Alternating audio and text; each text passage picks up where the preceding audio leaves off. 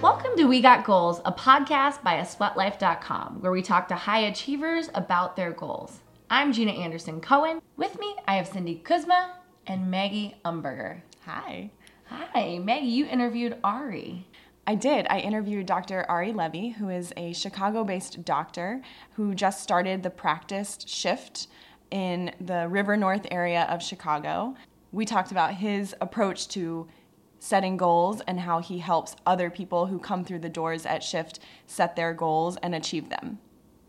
Awesome doctor. He has his own practice. Sounds like he has everything. Has it always been this great?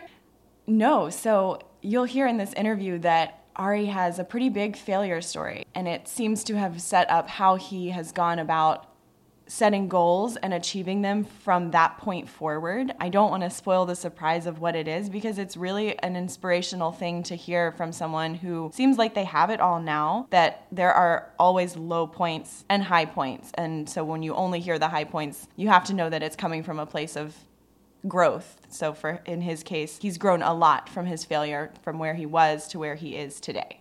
And so speaking of kind of having it all, I mean, Shift really sounds like a place where you can get a lot of different kinds of services all in one place and that it's really integrated. How do they go about helping people set their goals there that might be different from the way you do it at a normal doctor's office? Right. So Shift at its core, it's a healthcare facility, but it is flipping the script on what healthcare means. I think that comes from Dr. Ari Levy's approach to what it means to be healthy and for doctors, a team of doctors to help people live their healthiest and best lives. For him and for the entire team there, it really is about who you are and about your values at your core, how that influences how healthy you are from now to the end of your life. And so the way that Ari has always taken the approach to how he handles his patients in the doctor's office and his members at Shift and his clients when he's doing life coaching work, it's asking the questions of what makes you happy, what makes you sad, what makes you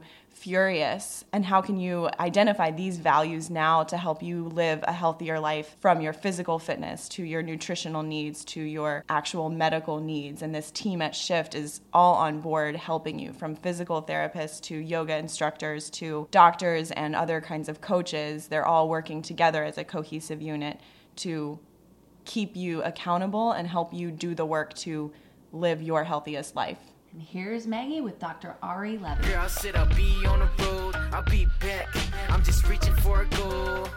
So don't be upset. So I'm sitting here with Dr. Ari Levy, who has many titles, and I don't even know where to begin, which one is the most important one, but I know that I'm sitting here in exam room B. It's a place I haven't been. I've only been in the fitness area of Shift, but exam room B of Shift, which is your new practice, your new place of wellness in River North. So how has your day gone so far, 4 p.m. in this new business? Day has gone really well. I think the first and most important thing, titles. So the most important titles that I have are husband, dad, son, and brother. Those are my most important titles. But back to my day and the question you asked, I've had a great day. I've had the chance to take care of patients today, which is what I love to do. In that same vein of titles, you have some experience with life coaching, which includes goal setting for other people. So when we sit down to talk about goals, something that we've found has been so fascinating, it's something that you've probably talked about with a million other people, but maybe not necessarily talked about your goals to someone else as much. There are people around me who know my goals, and they know them very well because I'm probably repeating them over and over and over, because I think sharing your goals and making them public is a very important step, being willing to say what they are and dare to fail. So my goals, I think those who know me well will know what my goals are and are very clear about what I'm going after. So what did you go after recently that you're really proud to say you accomplished? Exam room B. But more specifically, this place. Shift is like a 20-year vision that's now something that's gone from in my mind to an actual facility. The realization of it is very surreal. And last year, the goal very specifically was to get this place open. Take it from business plan and concept into a practical location that was operating. And we did that. How has your experience with having different people working on goals in different ways. Everyone works differently, but your team has come together to create this amazing place. How has that been an interesting dynamic of working with everyone's different ways of working, also working towards this one goal? It's a really interesting question. I think first and foremost is being really clear on the direction, and then, the expectation, the alignment around the goals. So everything that we're doing links directly to what the big goal is in a singular format, right? You can have many what we'll call sub goals or SMART objectives, whatever they may be, but everything rolls up into the big overarching goal that you're going after. And you've got to trust in people. So I think that, I use the word I, but it's we here. I mean, this is a place that is a lot of people's blood, sweat, and tears. And maybe we can say that an origin of an idea stems from me, but it's about all of us. It's not about me. It's about everybody in here from, each person has played a significant role in contributing to the accomplishment of that major goal and objective. And what's important there is you have to trust others to step in and step up, allow them to succeed, and also help them when they fail, because they're going to stumble, and be very clear about that. And that singular goal that you have is a huge one. It's helping people feel healthier, not only just from being sick to not sick, but living their best lives. So you've gotten to see, I'm sure, some kinds of those transformations in your career, but now that you're in a place that you can share it with other people, have you already had some moments like that, where those aha moments with people in the new Shift? Yeah, so let me tell you a story. I came home, it was 2 weeks ago. I came home one night. We had family and friends over, and I was a chatterbox. I walked in the door, and I was with the kids and put them to bed. But then I was chattering away, and one of our friends said, "No, I haven't seen you this way in a really long time." And, well, Alicia was quick to point it out, and I was just really aware of, I'm in my element. And what I mean by in my element is to do what I want to do, which is help people live better. And I'm having those moments all the time, because people that are in here, that are coming in here, are either curious to learn or have signed up because they want the care. And so, the job is easy. It's caring for people. There are complex pieces about it. There's difficult hurdles and roadblocks that get thrown our way, but it's about caring for people. And that's a very easy thing to do, right? That's one-on-one basic human needs that we all do for our closest family and our closest friends. It's really inspiring to hear you be able to express that you are doing exactly what you're meant to be doing. And you've created a place where other people, yoga teachers, other doctors, physical therapists, get to come in and do exactly what they feel they're called to be doing. What would you say to someone who doesn't know what they're supposed to be doing? How do they go about setting their goals and attacking them like you have such drive to do without that kind of vision? I would say a lot. I'm never short on words. So it begins with a focus. You have to pick something that you want. Okay? So we'll talk about how to figure that out in a second, but you have to pick something you want. The second part that's critically important is you have to have a growth mindset. So you have to be willing to fail. Most of us think that success breeds success. It's actually failure teaches the mind and the body the most about what you should be doing and figuring out how to do better. When you do something successfully, it only teaches you how to repeat that process. So failure is like a necessary precondition to really succeeding. So don't be afraid to fall down as long as you're ready to get back up. And then the other elements, which is work that's been done by this guy, Anders Ericsson, stuff that Malcolm Gladwell has written about as well, is you need to have the right support. So you need emotional support as well as transactional support. So you need to have the right people around you to help make sure that you're doing the right thing. So coaches, family, friends. Then you need to have the right accountability, and that's structure. So how are you going to have a checks and balances about the absolute of where you're at? Many of us like to think of those in the forms of Fitbits and watches and trackers, and that there's a huge fallacy in that, quite frankly, because what it is we have, as human beings, we are unable to appropriately look at and reflect on who we are in an absolute way. And so we need others to be able to do that for us. So we need the right accountability measures to check against, which is why in fitness it's so very clear. There's like, you either hit a goal or you don't, and you can figure out what to do. And then the last one that's most important is the deliberate practice. Many of us fail in that category. We give up on our goals because we don't put sufficient time in. And so that is the greatest filter of the goals. It's not about the preceding variables are all critically important. The deliberate practice is the one that weeds out the most amount of people. Such a good answer. So well outlined. But there has to have been times that you failed then, if you've come to this place. Can you tell me about a time that you failed big time? Just big time. Yeah, so here we go. So my biggest failure professionally was when I was finishing my residency. I took my boards for the first time. I failed. So let me give you some statistical context. I was in a residency program that was top 20 in the country, around great classmates. I was getting my MBA at the time at the University of Chicago. So I had one person, my program director, who, if he ever listens to this, he's heard it before, but I'm grateful for him because he was the one who's the most concerned about me not getting enough time to do the work. The deliberate practice, doing the work is a necessary piece. So he was just really concerned about the pure man hours that were required and that I wasn't putting in the effort. So I failed my boards. 93% of the people that took that test the year that I took it passed. I was in the bottom 7%. I was crying like a baby, sobbing hysterically that just one, embarrassed, 2, shocked, 3, not shocked because it was life sort of slapping me in the face, and 4, really scared about what that meant, what the implications were, was I going to lose my job at the time because I wasn't board certified, all these things. The other really stressful fact about that was the remaining 7%, those people that retake the test, only 30% ever repass it. So those are some scary, to me, that was a really scary set of facts. And if I'm being honest about it, it was really a bit of a self-fulfilling prophecy. And I'd always labeled myself as smart enough, but not capable. I would always get to the next level, but just barely. And I had a moment, right? I had a real moment where I leaned on my network, right? My family, my friends, my medical partner at the time.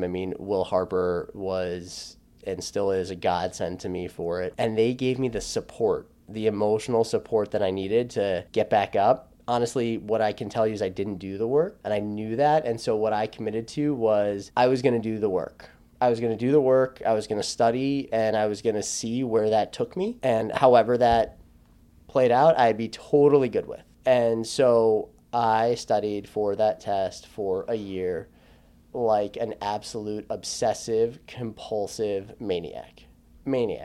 And I'm so proud of saying maniac because I made note cards. I still to this day have my note cards in my storage locker at home because they mean so much to me. I made sure that I knew every single answer on every single note card. And what I did was I would brute force memorize. I'm not saying it's the right way or the wrong way. It was my way that I did it. Every card and all the answers on the back. And this was the year that I was also getting married. So I took this test 3 weeks after my wedding. So God bless my wife. She knew that was coming along with it. And I remember telling her the week of the test, I don't really care. I don't care if I pass or fail. And that was a really good sign because that meant that I knew in my soul and my entire being that I'd given everything I could. And so for me, I'd done the work. So I wasn't fearful of not having prepared myself in the way that I felt necessary. And this failure story ends with a success on the other side. I did pass that. And I will tell you that at 12 o'clock at night, when I found out that I passed, I probably woke up a good number of residents that lived in my building because that was a huge personal confidence boost about stepping into doing the work and not being afraid to do the work. And I'm sure that has stayed with you throughout every other challenge that you come across. And what I hear also, some of the similarities in your general outline of needing emotional support and needing to do the work to be able to clearly outline your goals is how you achieve goals. And I sort of see that framework here. Like, you've created a team that is that emotional support, but you're not handing anything to anyone on a silver platter. They have to do the work too. And so that for me it's an inspiration to hear that story, that failure story, which is a success story, because it shows me that you're human and you did it. And that's a proof point of doing the work really does matter. And this work that a patient, that a member does here really does matter. Mm-hmm. So it's a cool thing to hear, and I think that members will do the work. You've provided the environment to make that happen. At the end of the day, everybody, I'm a practical optimist in that I think of all the ways in which we can fail in order to enable us to succeed. And I think people do want to do the work. They just want to make sure that their work is effective and it's getting the outcomes that they want. And, we're just part of the support to help them do that work in the right way. So, we're in a really fortunate position.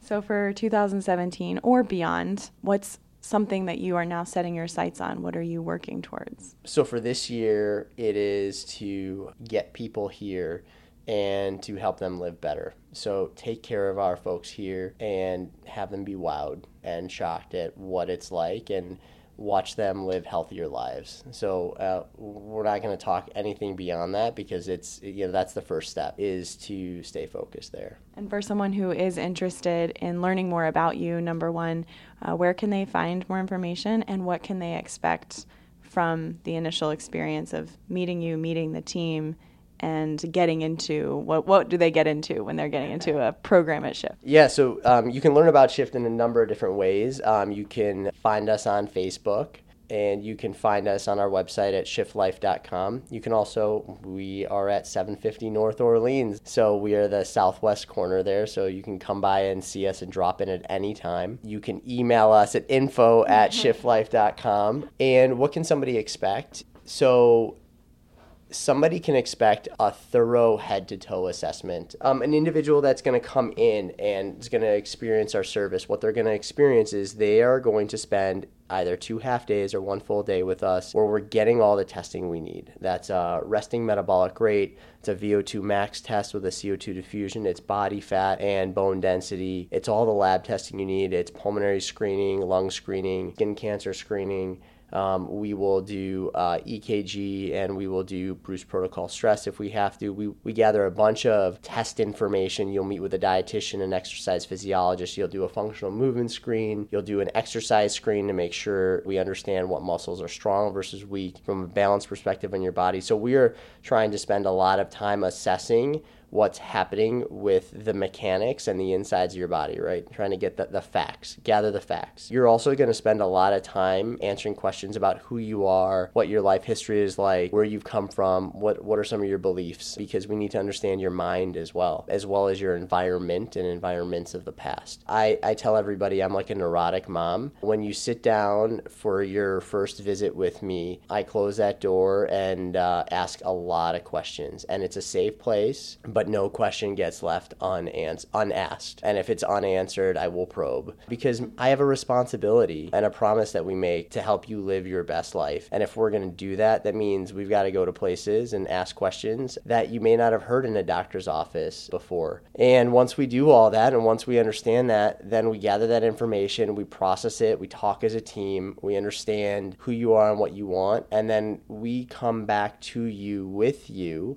to build the plan. So we don't tell you what it is, right? We're like your Sherpas, right? So we're here to help you climb whatever mountain that is and make sure you do it in the most safe an effective way for you, so that when you get to the top and you pinnacle, you can take a breath and you can enjoy the scenery and figure out what the next mountain is. I love it. So if you could say one thing to someone who is struggling with a goal they're working on right now, if you could give one piece of advice, what would it be? My one piece of advice is recognize that time is your greatest currency. How you spend that, what you do with that is totally up to you. So making sure you're using your time wisely and effectively so that time is linked to the goals that you want to go after is critically important. I know earlier we said we'd get back to how to figure out what your goals are, what are the things that you really want, and this takes me back to what I believe are important points.